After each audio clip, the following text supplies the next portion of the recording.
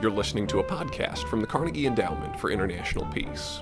My name's George Perkovich. I'm a director of, I guess I'm the director of the Nuclear Policy Program, although somebody else wants to be. But it's a pleasure to be here this afternoon, this Friday afternoon. It's so beautiful out, you ought to be thinking about why you're here. But I think one answer is that the paper that Henry and Victor have written, and which is the object of the discussion today, really is interesting, raises big, important questions. We can talk about and debate the feasibility and all of that, but I think it's the seriousness and kind of the fundamental character of the discussion they're promoting that is why we were happy to provide a venue for the discussion and why I assume or hope that you all are here. Henry Sokolsky and Victor Galinsky perhaps need no introduction. You have bios, I think, but I would say that Henry's the founder and either executive director or president or same as you, whatever of NPEC, which is one of the most innovative think tanks and organizations that works on nuclear policy in the world, and Victor Galinsky, who invented many of the rules, the insights that all of us have been living off for the subsequent 40 years. When he's in the Nuclear Regulatory Commission, and before that, is a truly, not a paternal figure, an uncular figure in the nuclear world of the U.S. anyway. And so it's great to have both of you here. They're going to present their paper or the gist of their paper. I'll offer a few comments and then we'll have a discussion. Which of you is going to go first? Victor's going to go first.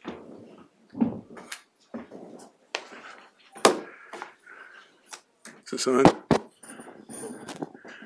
George is too generous, except for that paternal part.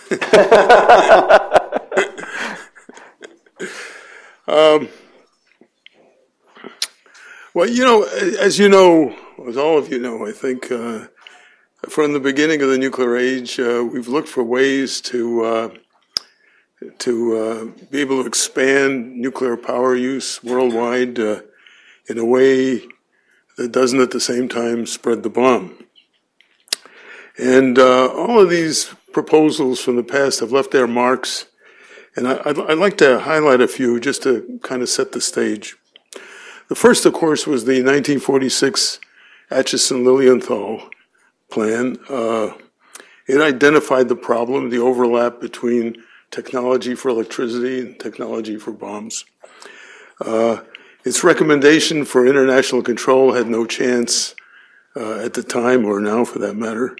And unfortunately, it introduced the idea that, the false idea that reactor plutonium was unusable for bombs, which, as I said, is wrong, but still lingers in debates. Now, when strict control didn't work, we shifted gears a few years later, or really reversed course, with Atoms for Peace.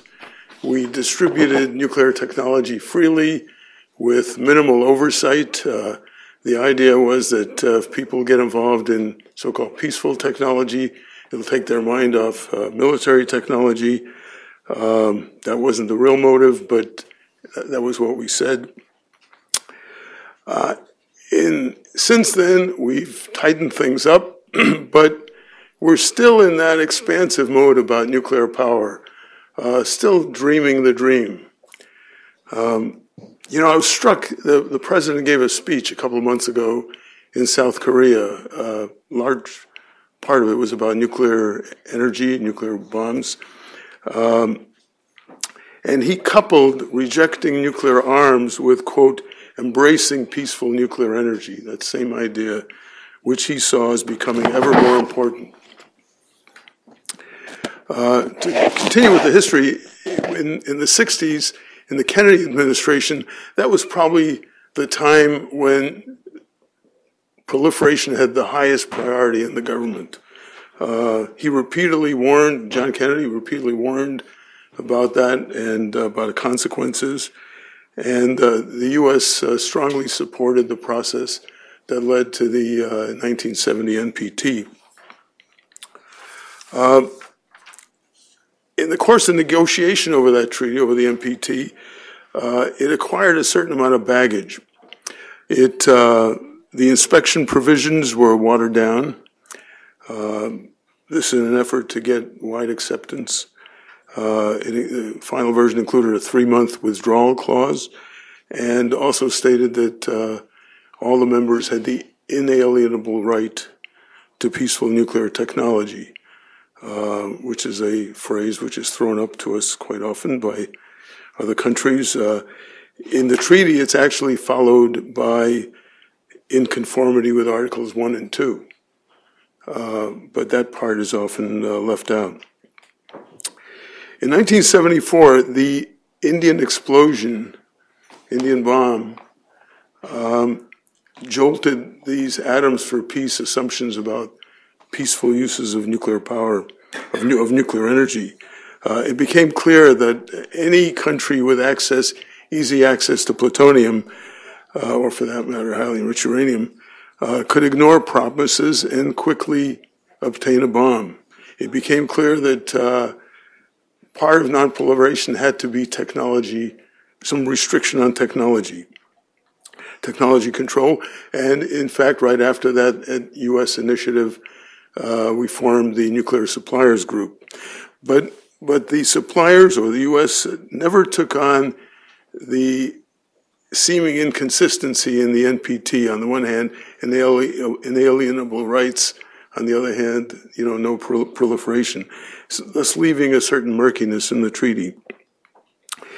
In 1976, President Ford decided that plutonium was too dangerous for commercial use, and that nuclear energy should develop on the basis of a once-through fuel cycle. In other words, without reprocessing, so as to maintain a safety margin for proliferation. In other words, to lengthen the time it would take to obtain nuclear explosives. And of course, Jimmy Carter, when he came in, continued with that policy. Now, the nuclear community fought back. And among the various arguments, but to me the most interesting argument was the one that said that restricting commercial reprocessing didn't make any sense, was futile, because any country with a reactor could easily build a small clandestine reprocessing plant to separate significant quantities of plutonium for weapons.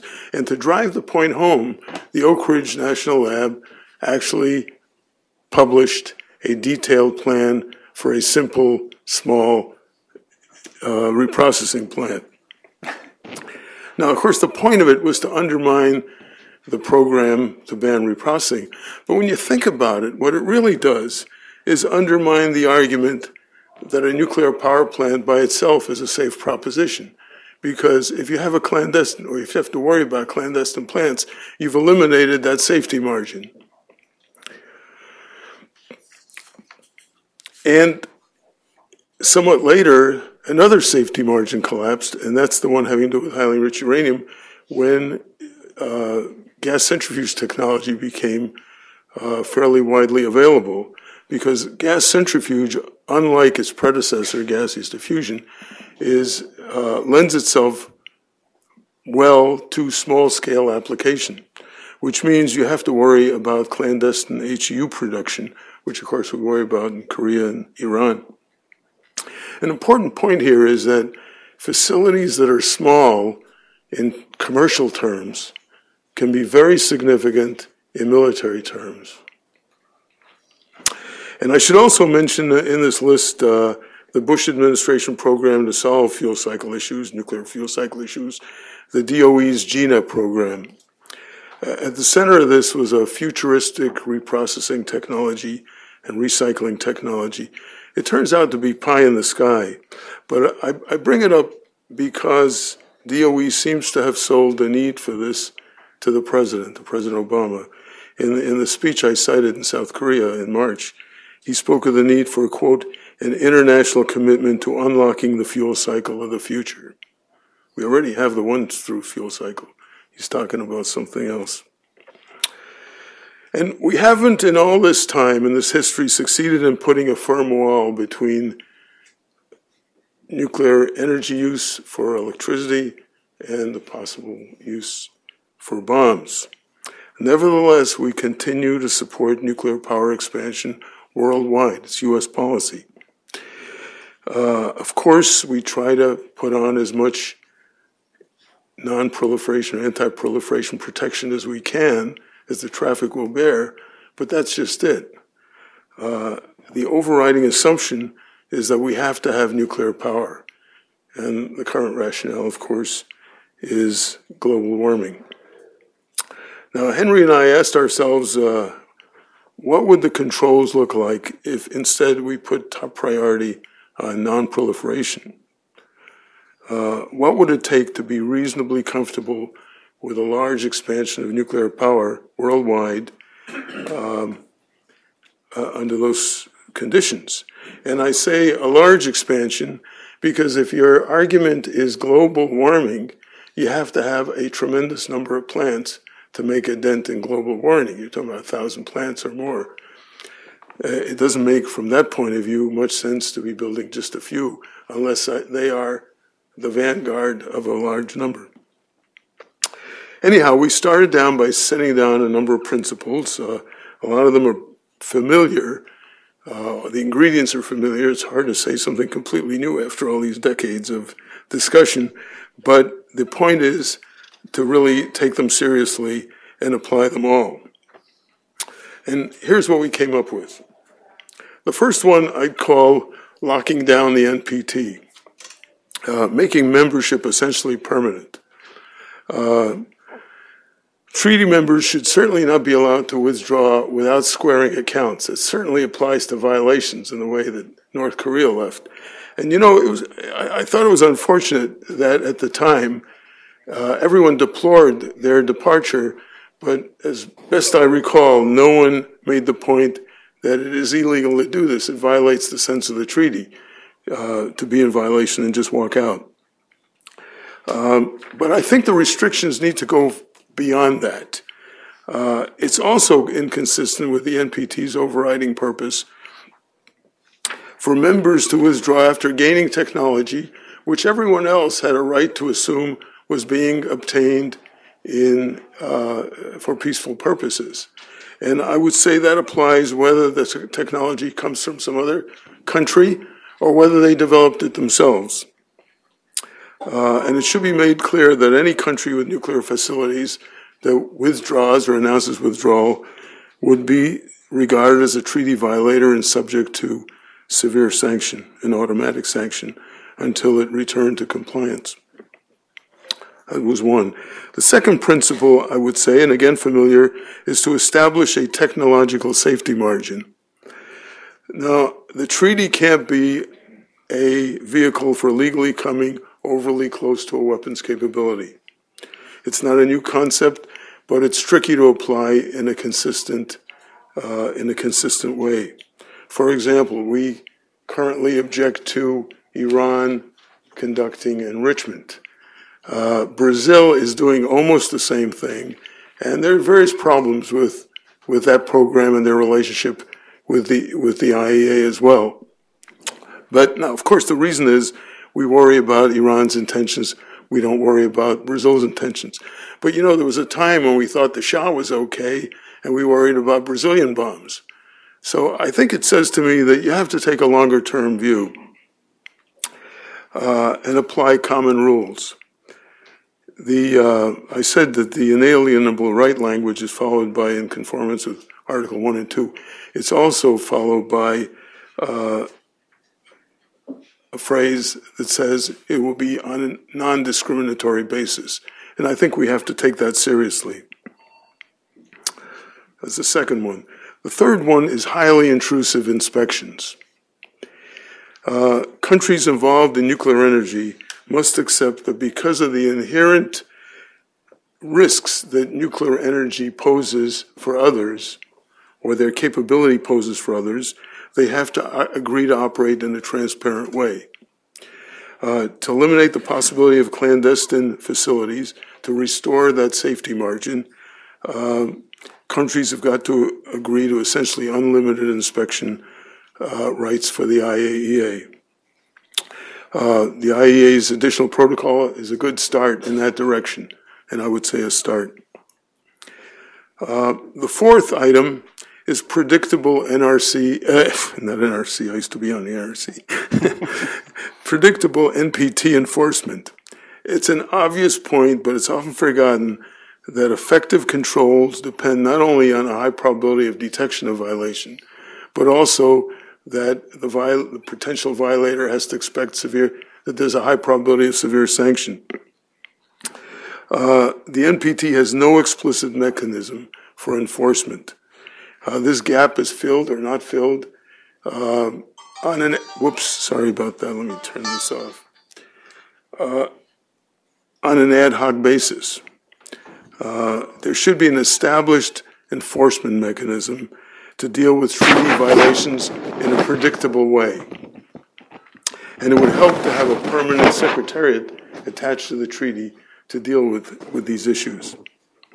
Now, the fifth item is that all nuclear states have got to participate in these arms reductions.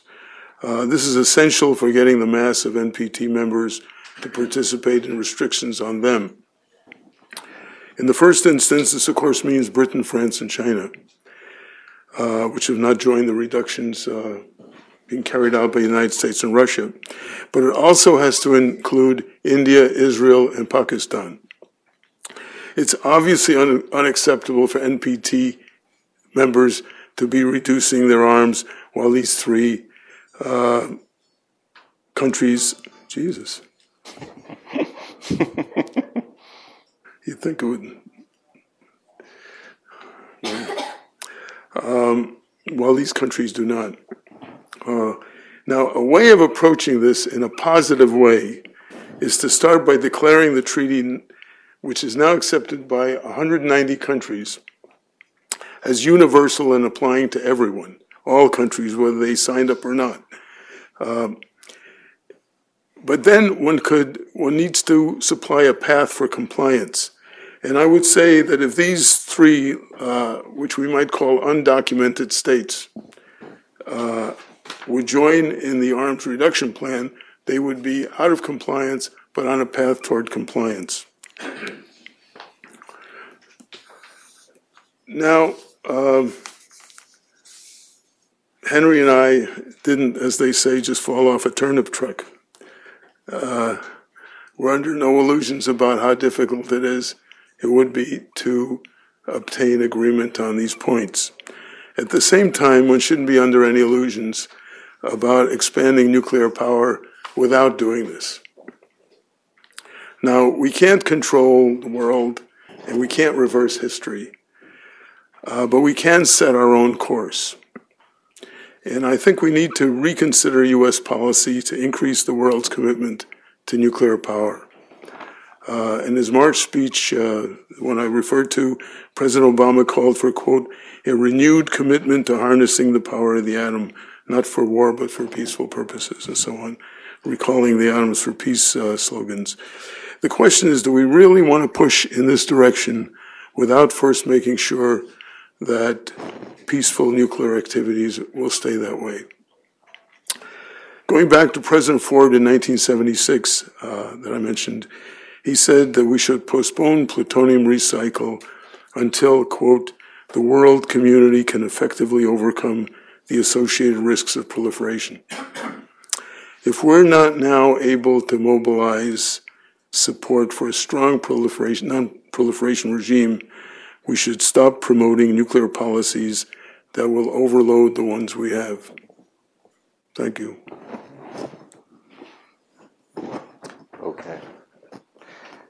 Well, I guess I'm going to talk about that tulip truck a little. Why don't you have a seat?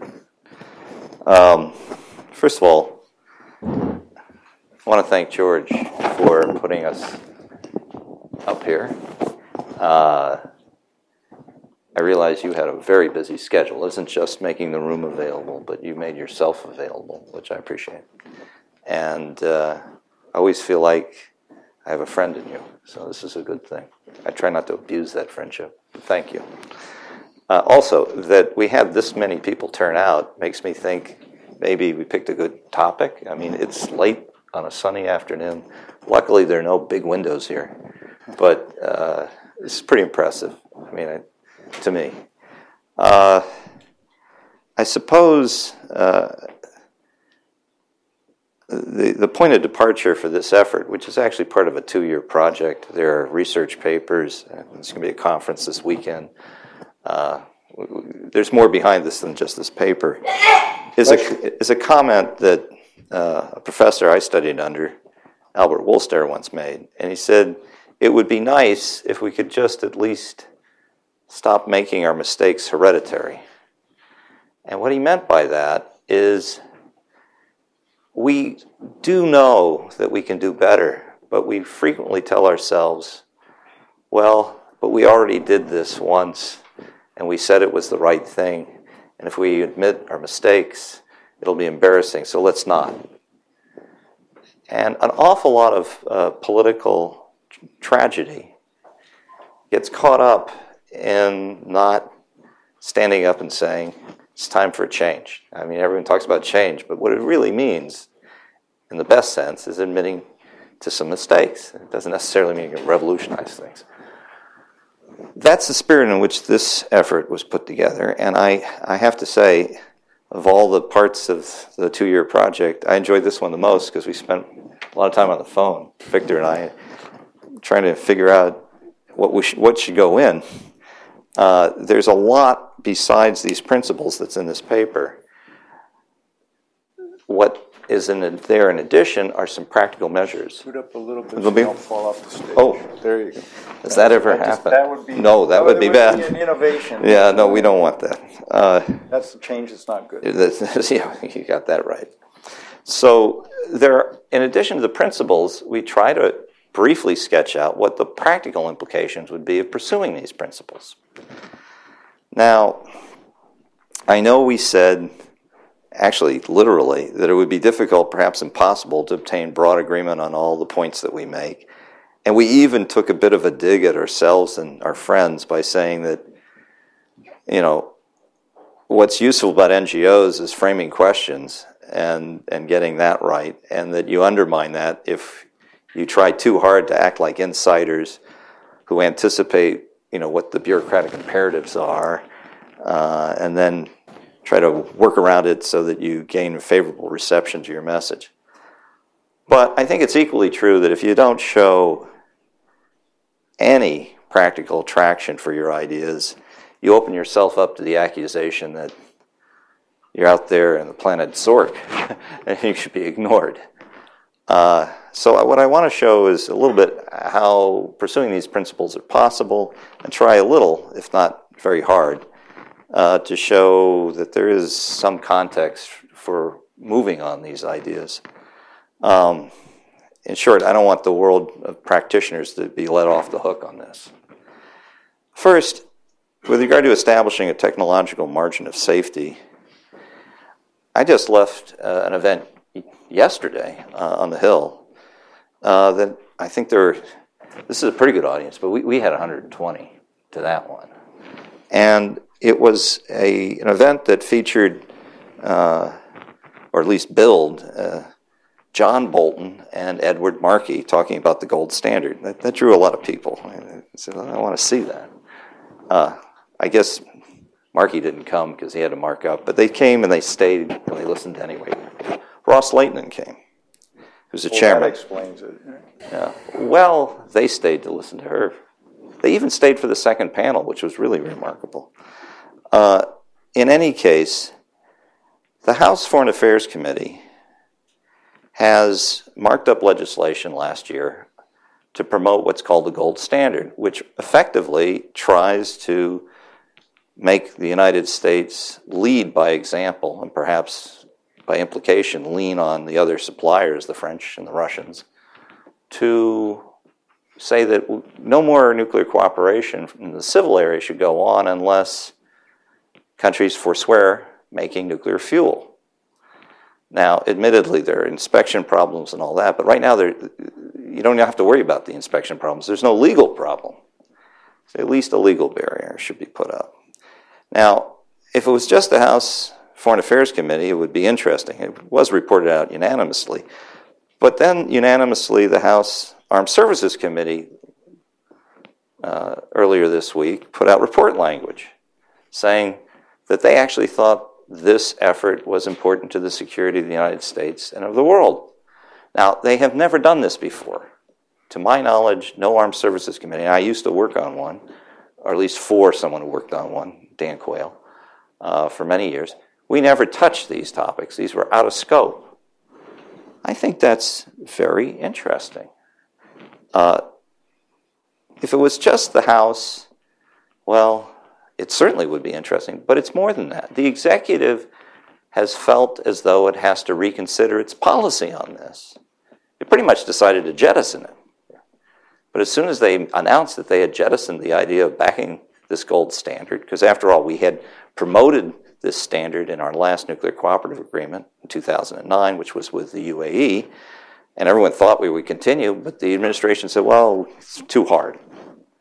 Well, now they've gone back and said, well, maybe we need to rethink this. Maybe it's hard, but maybe we have to.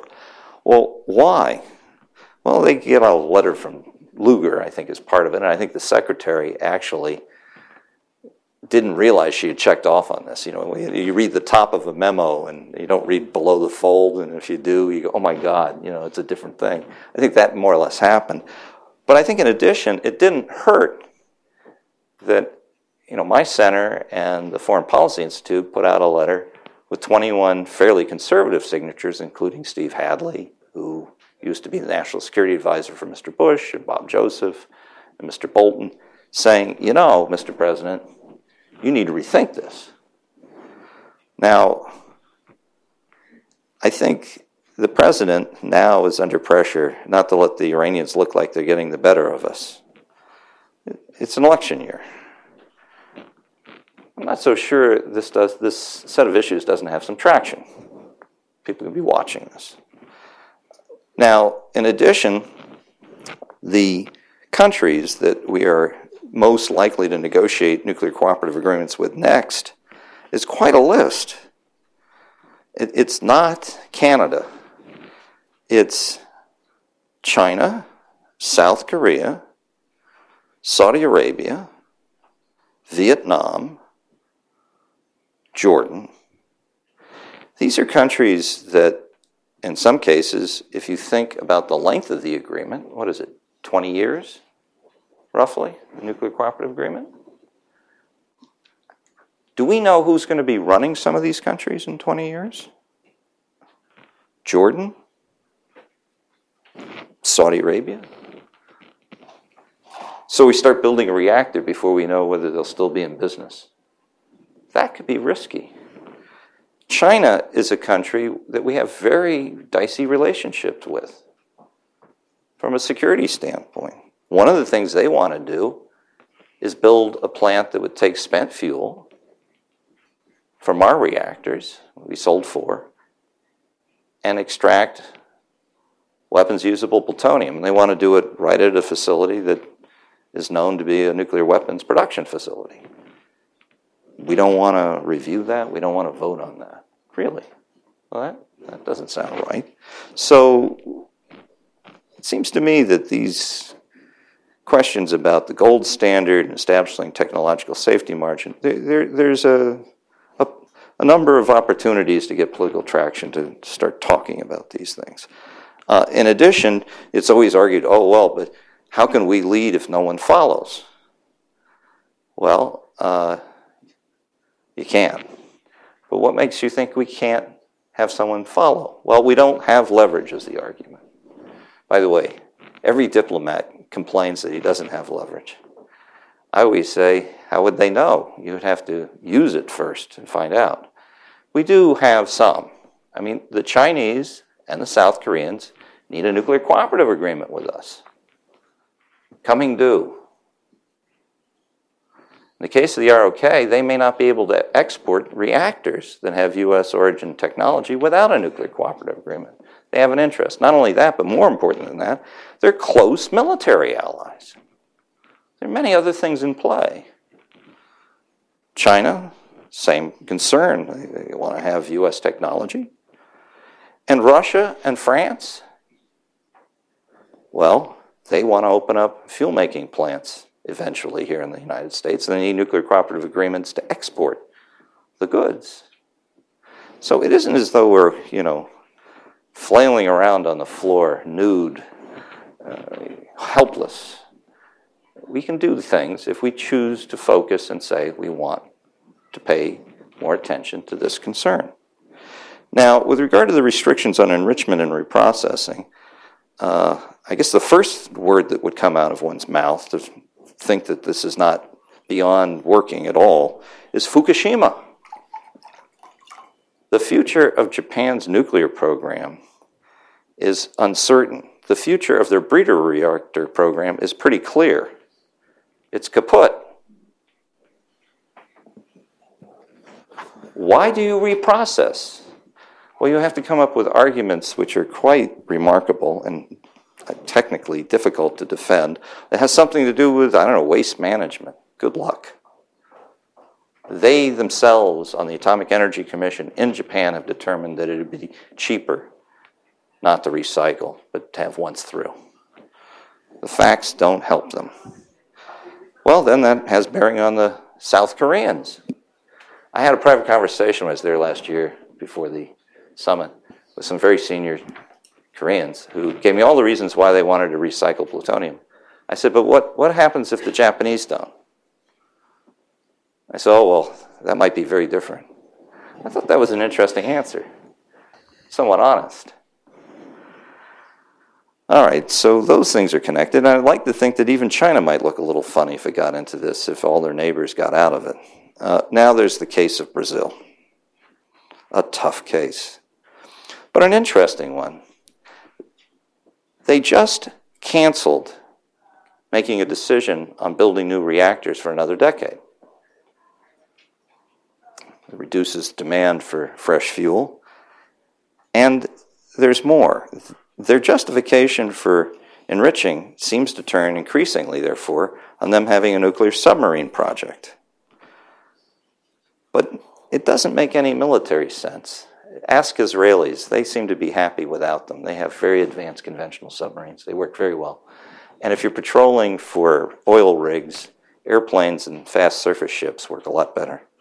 So there's not much of an argument militarily.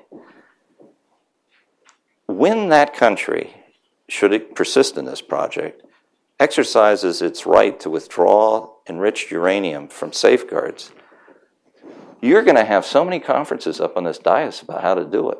Good luck. I don't know what the answer will be. It's just going to be a mess. Well, then we won't have a conference. Oh, no. It's a nice country. You want to have conferences. Oh, and but not... Oh, there you go. Well, I'm counting on it. In any case, you might want to get ahead of this and start thinking about it now. Now, with regard to an IAEA fee for inspections based on capacity and things like that, these are ideas that came from the IAEA. And so it's not generated ex nihilo. They have metrics for how many man-years of inspection each facility requires. They could do this. We have the information. With regard to the ideas of having default automatic country-neutral sanctions, admittedly, this was an idea that I think you and I came up with many years ago. But Pierre Goldschmidt has made it his entire industry. That's good. But more important than that, it was in the UN resolution that Mr. Obama introduced in 2009 and passed. Also, that that withdrawal shouldn't be allowed was brought up then. So it isn't like, again, we're pushing on doors that haven't at least got handles on them. Finally, we make the suggestion that in moving arms control into new areas beyond U.S. and Russia, that at a minimum we get into the business of having folks declare what they have. Now, the U.S. does this. The UK has done this. France roughly does this. Russia sort of does this in the case of strategic. China doesn't. But that China doesn't is a big and growing problem. They are an unknown quantity that is going to slow the whole train down if we don't get more clarity. So you're going to have to deal with that anyway. Now, if you bring China in, I have a prediction. India will demand to get in. And if India gets in, Pakistan will demand to get in. The psychology of this isn't quite as obviously negative as people portray it. Now, Israel's special case. There, all I can say is, at some point, they have to come to terms with being alone and being surrounded. And they're going to have to deal with this. So, it doesn't seem to me that this is wonkery. Maybe that's the most dismissive term. But it would take a certain amount of leadership. What we have not discussed, and what actually is the biggest part of the research project, is getting people to rethink what happens if we continue on the current course. I'll just suggest in closing what the World Nuclear Association believes. Their top economist and political analyst, Steve Kidd, who I have a great deal of regard for and have actually used and contracted with, so it's not anyone but a friend, wrote that he didn't see much of a problem with the spread of nuclear weapons because, after all, you couldn't stop it in the first instance, and there wouldn't be very much. Only 6 more countries, he said, by 2030, which I don't know where he got that number. It seems like an enormous number to me. Now, if you really do think that that's not a big number, and as he says, no one would use these weapons ever, they're useless, nobody's interested in that, only dopes and chumps bother with this stuff, and you can ignore it, everything deters everything perfectly. Well, then I don't know. Maybe we really have wasted our time. But if you have any doubts, and you ought to, take a look. In the Middle East, since 1980, there have been upwards to as many as 13 military strikes against facilities that haven't even come online. What would happen if people had nuclear weapons? I mean, I don't know. I think we need to be much more careful about assuming that everything that has gone well in the past will continue to dominate events in the future.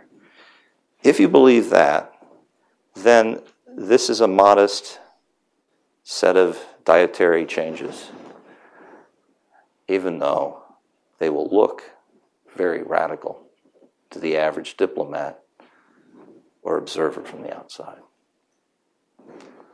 So that's our apologia. We're done. Right.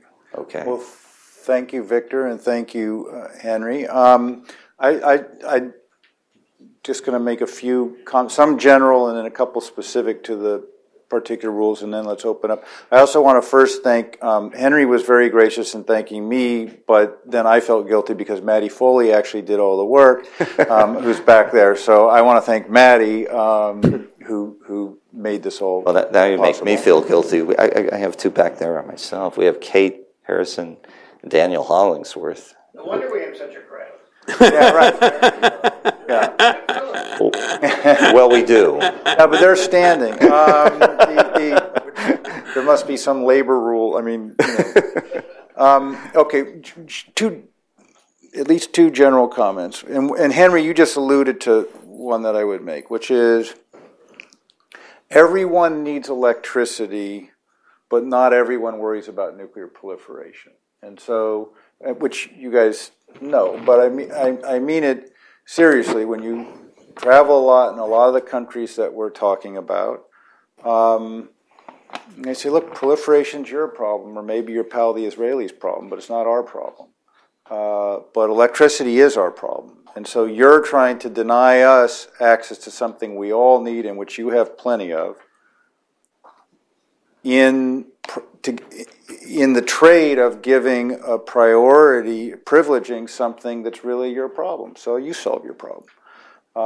which you guys know, but I don't want to underestimate it, and I think that's the way a lot of this is going to be heard.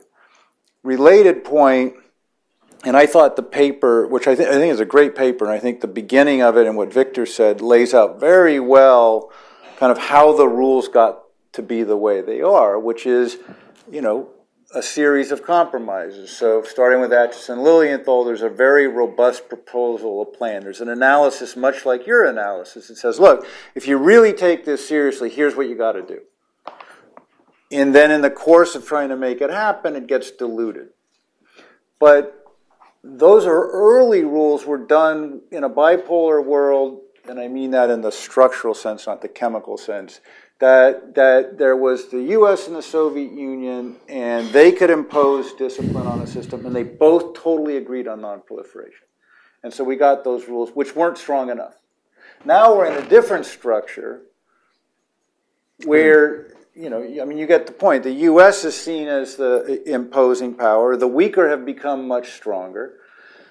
And when you're talking about U.S. Congress legislation, the Congress does so many things that the rest of the world finds totally objectionable, and that's a polite term for it. So the idea that then people are going to respond to the dictates of some of the people that you mentioned, who were at the meeting yesterday, it's laughable. They're just not, especially to congressional imposition, because they didn't elect those people to be their legislators. On the specifics, the withdrawal issue, so number one, the question of the exercise of the right of withdrawal. I had a clarifying question, which is it the idea that basically you would make it impossible to withdraw for a state that was found in noncompliance before they withdrew, or for everybody? And because I think there's a big difference. Well, certainly for the first. Okay. But I would go further. Okay. And then a related question, because I have this in mind when I think about what may happen with Iran and Israel. Would a country that was bombed illegally by another country still not have a right to withdraw from the NPT in your version? You don't have to answer now, but I think that playing that through. I have to say we're in a peculiar situation where we are cooperating with a non-NPT member to attack an NPT member, which is right. So that's why I'm trying to tease out, because I think other people will raise it. On the question of number 2, where you talk about the treaty can't be a vehicle for legally coming overly close to weapons capability, which I think is actually that one I think has not been sufficiently explored in the last 50 years or however long. There's a lot there. But when you talk about the treaty's overriding objective being non-proliferation, just kind of a footnote question, okay, but a lot of people would say after 95, which was the review conference, the idea that its overriding objective is non-proliferation is more qualified, I think. Well, many see it as a sort of 3-part treaty. Right. One is non-proliferation, one is promoting nuclear power, one is reductions in nuclear weapons. Right, and that's what I'm saying. So I'm just saying that 95 is different than 68, and there was so that needs to be fact. I'm just talking about strengthening the argument. 2 more points. Then when you talk about rule number 4, the NPT needs an established enforcement mechanism to deal with treaty violations in a predictable way. Do you conceptualize that it would be possible to violate Article 6 and Article 4? And if so, would you then have enforcement on the disarmament and nuclear cooperation principles? So that sure, someone will bring that up. I'm anticipating that. And then the last one on the regarding because 190 members states are members of the treaty, it should be regarded as universal. Obviously it's the most universal, or it must be the most universal treaty there is, but to treat it as universal, I'm trying to imagine the people that you mentioned yesterday, or as signing your letter, John Bolton, Bob Joseph, et cetera, accepting ever as a matter of principle that because a vast majority of states adopted a treaty, the U.S. would accept itself to be bound by that if it hadn't ratified it period. So that you would get objection from the quarters that you just mentioned. Well, hang on. I want him to get done. I am done. Okay, now I want. I mean, I had a big wind-up, but that was like, but let's call it done. Yeah. Okay, yeah. let me answer some of them. Go for it. Okay. And then First of all, if I thought we had to choose between security and shivering, I guess I'm not sure how it would go. I think when people say, well, we need electricity, you can't deny us this, I think it's really a criminal lack of imagination or information that would suggest that you should be quiet when you're told that. There are just too many other ways to boil water in most instances. And I know there are many people, not just on the left, but on the right, that have worked this. And they come to agreement. And it isn't just the United States or the major powers. Some of the best work is done in the third world. So most of the electricity needs of the people who shiver the most are people very far from a grid, very far from central generated electricity, who are most likely to be served most cheaply, most quickly, with things that are so far from a nuclear power plant. It's ridiculous to allow someone that rhetorical twist without coming back and saying, yes, but that's not the choice. So that's point one. Point two, the rules, having read the entire 10-year negotiating record, and I considered myself rare for having done that. Spent several years doing that. I want to get help about that. Yeah. If you think those rules were the result of bipolar domination, it's not the same record I read. It got watered down by an awful lot of smaller countries. So their rules are not simply the result of, some magical moment. Basically, the problem then is not that different from now. It was, in fact, in some respects, it's easier now because people are better informed than they were back. Nobody knew what nuclear power was at all. Now, people at least know what it costs. It's not cheap. Well, the safeguards actually got watered down specifically to get Germany and Japan to join. To say nothing of India. They were... Germany was perhaps right. most important. No, I mean, that was my point. I mean, the starting rules were strong because the U.S. and the Soviet Union agreed. Then they got watered down by everybody else. The starting rules actually were quite vague. They got specified in a very watered-down way, but they were very vague at all times. I think that's a minor point. With regard to Congress, you and I just disagree.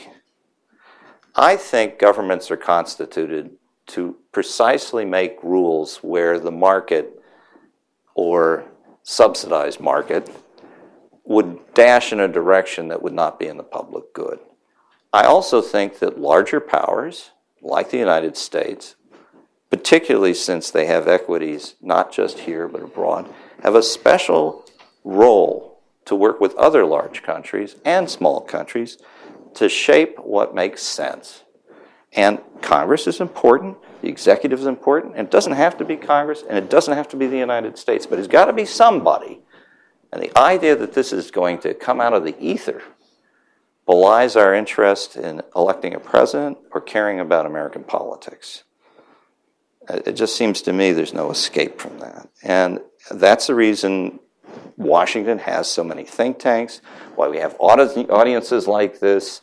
It's not a bad thing. It's just a bad thing if you don't take it seriously and do better at it.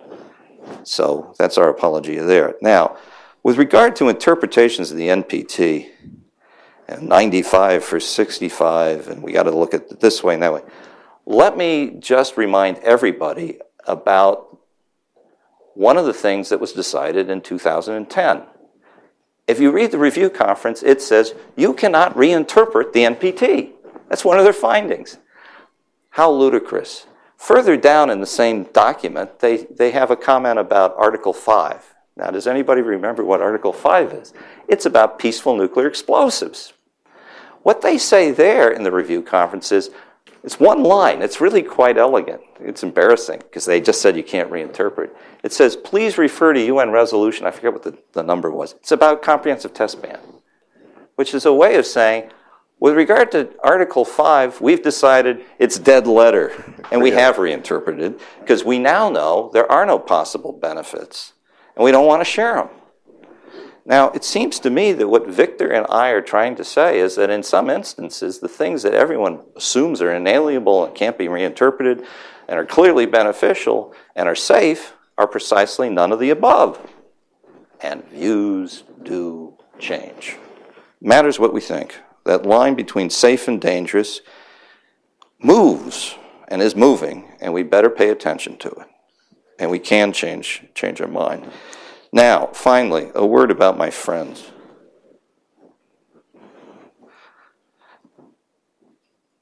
It seems to me that Mr. Bolton, in particular, has a very, very keen legal knowledge of what common usage means. Common usage, common norm, common usage is when something becomes so prevalent, it becomes accepted. That is, in essence, what he is best known for having devised in the Proliferation Security Initiative. And that is what he was trying to do. Get a number of countries involved. I don't think he'd have any problem with this. Actually, and I suspect the problem is that it is not yet common usage enough. And that is the point about getting these other countries that are the outliers to begin to behave as though they were in. I don't think it's as big a leap as you think, and I don't think, more important, that these folks, as you describe them, are as big a barrier to getting consensus as you imagine. I say that as a registered Republican. Now, I'm done, but did you have... No. Why don't we give people a chance? Great. Please raise your hand. We'll send a mic. Identify yourself, and we'll go from there. Gentleman back there, Manny. Yeah, there you go. Thanks very much. I'm George Dragnich with Northcourt, a new London-based nuclear insurance company whose business model is predicated on the rollout of nuclear power globally, and so your initiative to reconcile non-proliferation with that rollout is a very welcome initiative, particularly for an insurance company, so thank you. The question I have is actually on global warming, because you dismissed the capacity of nuclear energy to address that meaningfully. But just 2 weeks ago, Jeff Sachs, the director of the Earth Institute at Columbia University, endorsed nuclear power as the only way to address irreversible climate change. And you know that Ban Ki-moon, the Secretary General of the UN, has identified that as the greatest threat to mankind, not nuclear proliferation. Jeff Sachs was at the annual meeting of the Asia Development Bank in Manila. I didn't see it reported in the U.S. press, only picked it up in The Guardian, but it was quite significant because he's no friend of nuclear power. But what he argued was that the renewable technologies, biomass, solar, wind, clean coal technology, CCS, are all at their infancy, and there's no way that they can develop and scale up in time to avert that climate change becoming irreversible. And so as difficult as the challenges that you correctly point out may be, there is no option, but to press forward and to address nuclear as the only way to address climate change. So what I'm interested in, I don't know, everybody seems to be here. I've been on the opposite side of the table with Jeff Sachs. He and I have never agreed on anything before on global development issues, but I don't know that there are any climate change people here. What is your relationship to Jeff Sachs, arguably the most well-known advocate of climate change initiatives?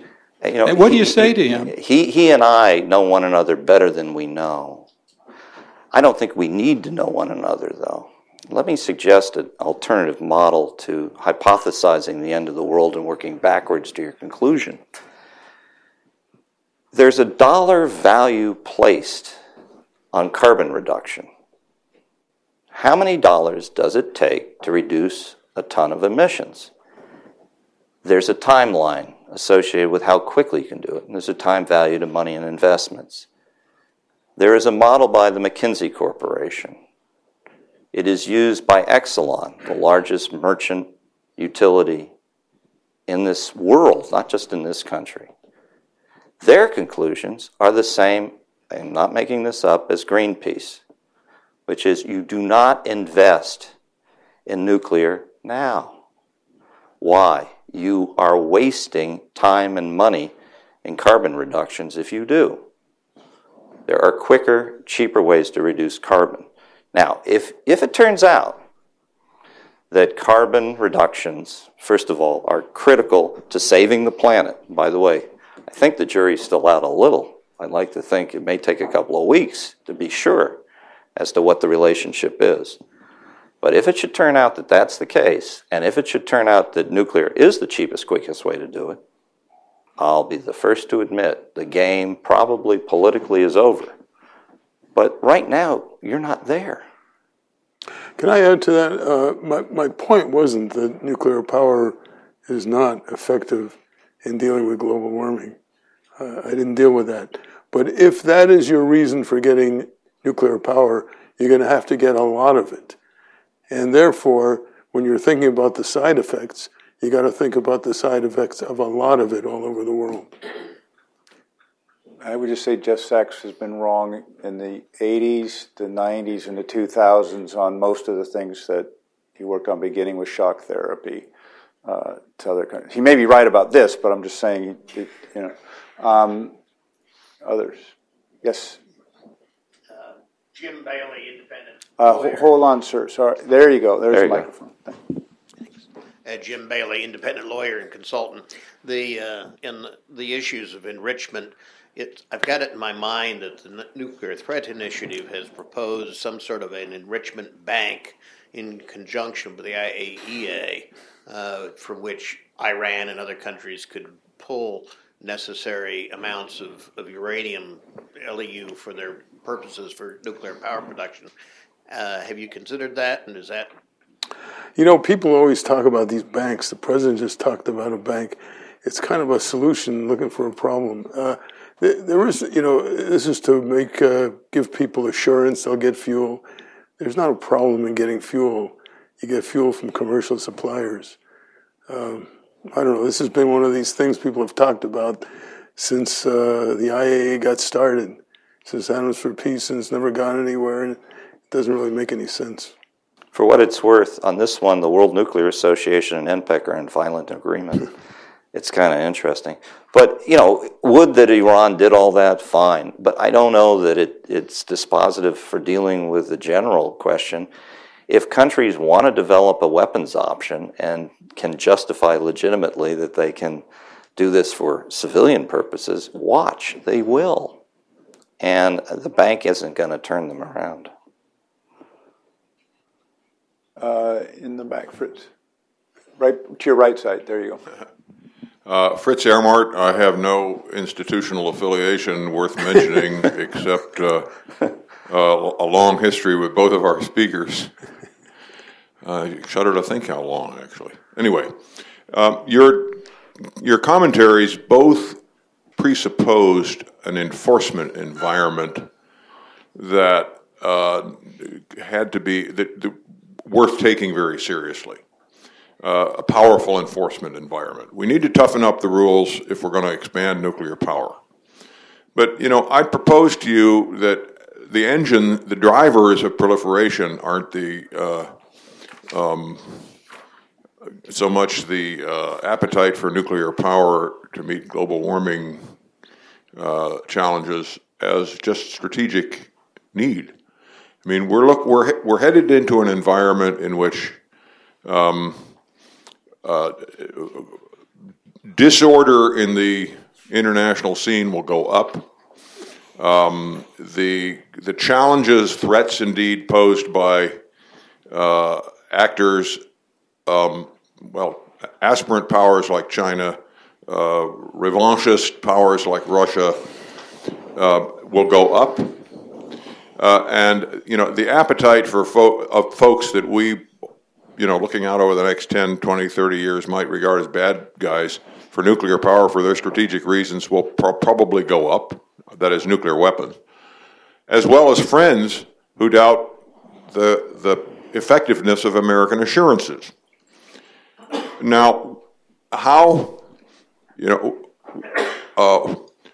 likely is it that we're going to be able to, whether driven by expanding nuclear energy demands or otherwise, toughen up the rules and make that toughening effective in the strategic environment that we're facing, where the U.S. power as an enforcer is going to be going down relative to the environment, and the international community, quote unquote, probably isn't going to have the cohesion, solidarity, unanimity to make up for that decline.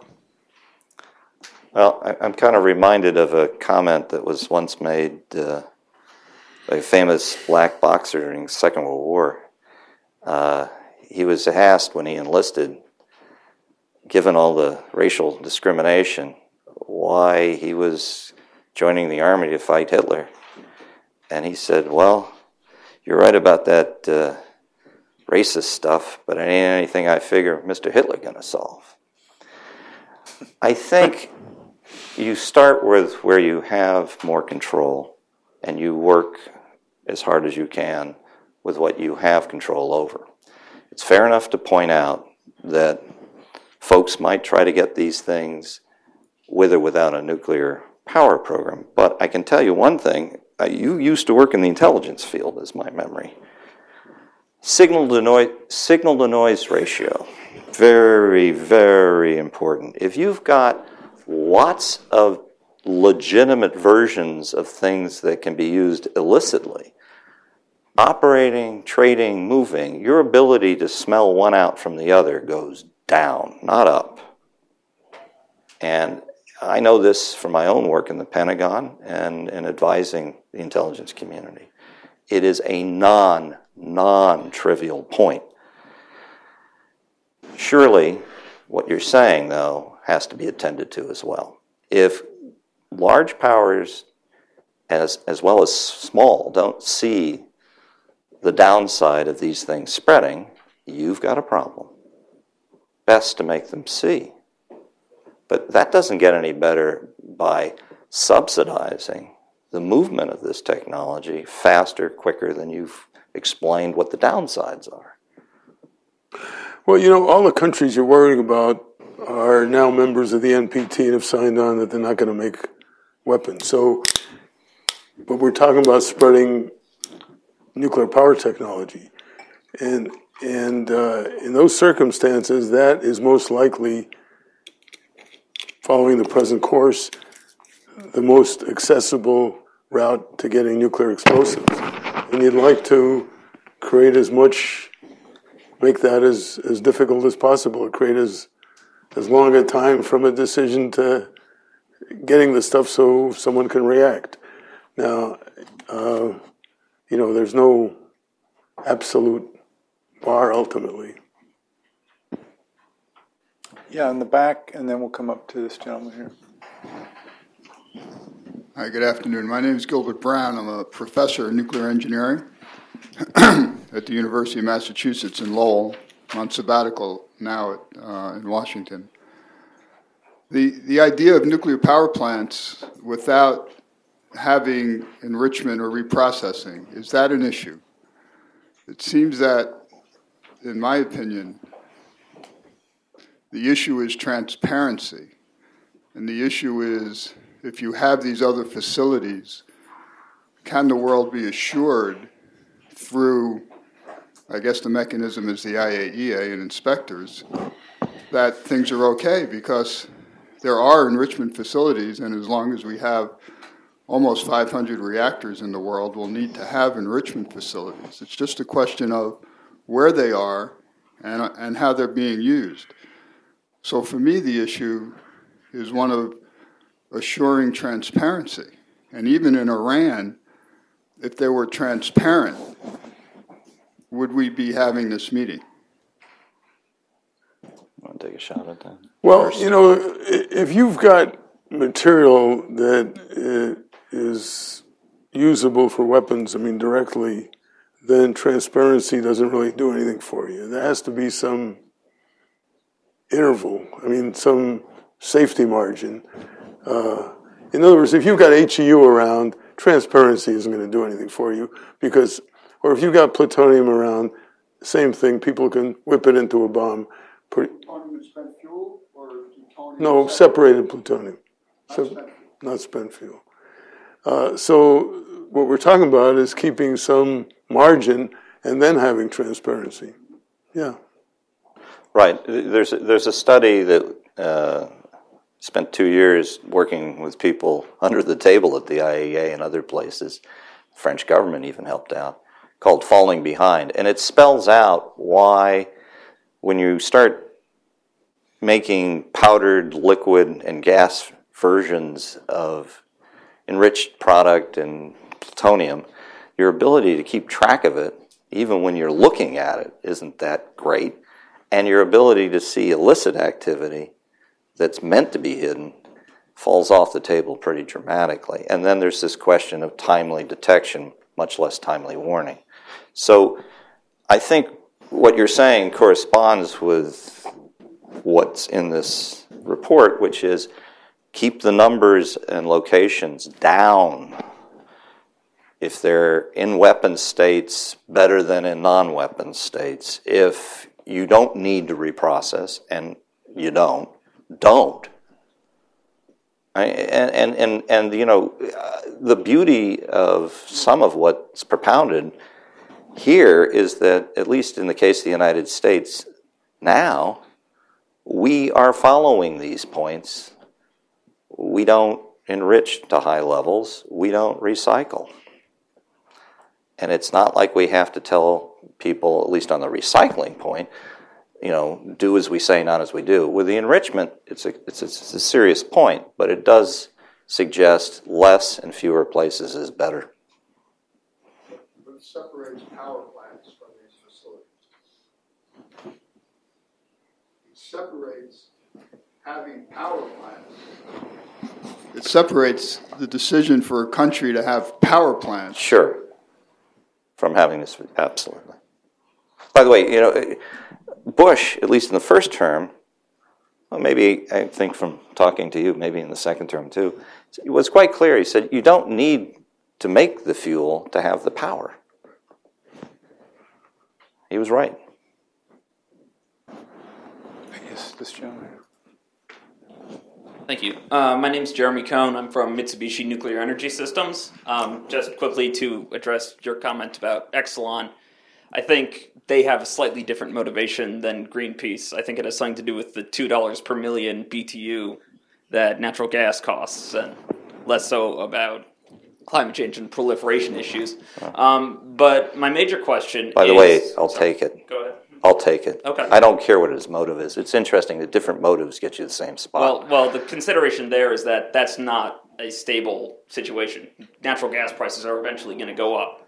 Eventually, all things are possible, but for the moment, that's not the case. Okay. Well, so my major question has to do with the fact that the United States no longer has a monopoly on nuclear components, nuclear materials, and nuclear technology. Since the 1970s, we now have Russia, we have Japan, we have Korea, we have France, who are all providing technologies to various countries around the world. And the reality is that countries are coming out because they need these technologies and they want them. The reason, I know there are other ways to produce electricity, but the reality is that natural gas in Europe costs 6 times what it costs here. Countries around the world don't have access to the vast coal reserves that the United States has. And solar power in many parts of the world has a capacity factor of between 10 and 20%. Wind has between 20 and 40%, which means you need backup coal and natural gas, which leads to the same issues. If you don't have access to those natural resources, how do you generate reliable electricity, and how do you have any sort of energy security? Well, again, markets tend to work. You may very well be right in the end in certain locations or not, but that is not an argument for having our government go out of its way to promote this, number one. And number two, in many cases, it's just not right at all. The Middle East is a good example. But this is where we're focusing our promotion the most. I think you need to be careful as well. The countries, I think one person in the industry told me, we need to follow the Russian example model. I said, it's a communist model. Much of the industry you're talking about is super highly capital intensive in the construction phase and requires immense government support. It's for that reason that we may have more say and control over these things. So unless the market can dictate that this particular way to boil water in this spot really is good enough to raise private funds to finance it, or in the case of insurance, you get someone to assume some of the risk associated with accidents, there are a lot of reasons not to be leaning forward or pushing the government to pick up the tab or back the bill or guarantee the loan. That's all. Yeah, please. Quickly, so currently Congress, they have the ability to vote down any trade agreement with regards to nuclear. They have the ability to vote down any 1-2-23 agreement that they disagree with. Do you believe that? Do you understand how it works? I understand that there's a period during which that they can vote it down. Here's how it works normally with a trade agreement. They have to vote. In the case of nuclear agreements, it's very different. It's on an expedited track of 90 legislative days, where if they don't pass a law with a supermajority, it goes into force. And the suggestion is, as was the case before 1954 when Congress delegated the power to the executive to make these nuclear agreements, Congress should take it back and treat it like a trade agreement. So it's sort of like what you say, but it's sort of not. There's a little more caveat in it. And the argument that Ross Leighton and Mr. Berman and Mr. Sherman and Mr. Royce have made publicly is, surely if we need to have a forced oversight of trade agreements and we think we should vote and hold hearings, maybe we should do the same with nuclear cooperative agreements now. And that's the sentiment that may propel that effort. Maybe the executive will co-opt it. Maybe nothing will be passed. I don't know. But that's what the controversy is about. Anybody else? Yes, Milton. Milton Honig. What do you think Angela Merkel might have in mind when she talks about power, expanding power without nuclear, perhaps with just renewables? Well, I recommend the Boll Foundation for their attempts to answer that. It is a brave experiment. It may not work. But I think the one thing advanced economies focus on the most is that portion of the electric bill that's the biggest, which has to do with the handling, distribution, the grid, rather than the boiling of the water. And efficiency. Now, in the case of Japan, the Wall Street Journal ran a piece that said that they use 1/10 the amount of money with regard to electricity to produce GDP, a unit of GDP, than China does. And they use less than we do, I think, by a third. And they're investing to bring that down yet another order of magnitude. I don't know how. But it has to do with that hope that you can reduce the costs of moving the electricity around, and you can use the power that you have in a much more efficient fashion. My wife is Australian. If you've been to Australia, they have these enormous coal plants. I mean, they're just unbelievably large. She doesn't turn off the lights. So I remember not turning off the lights. I mean, that may be a glib and trivial way to look at it, but it has something to do with that. There was somebody in the... Yeah.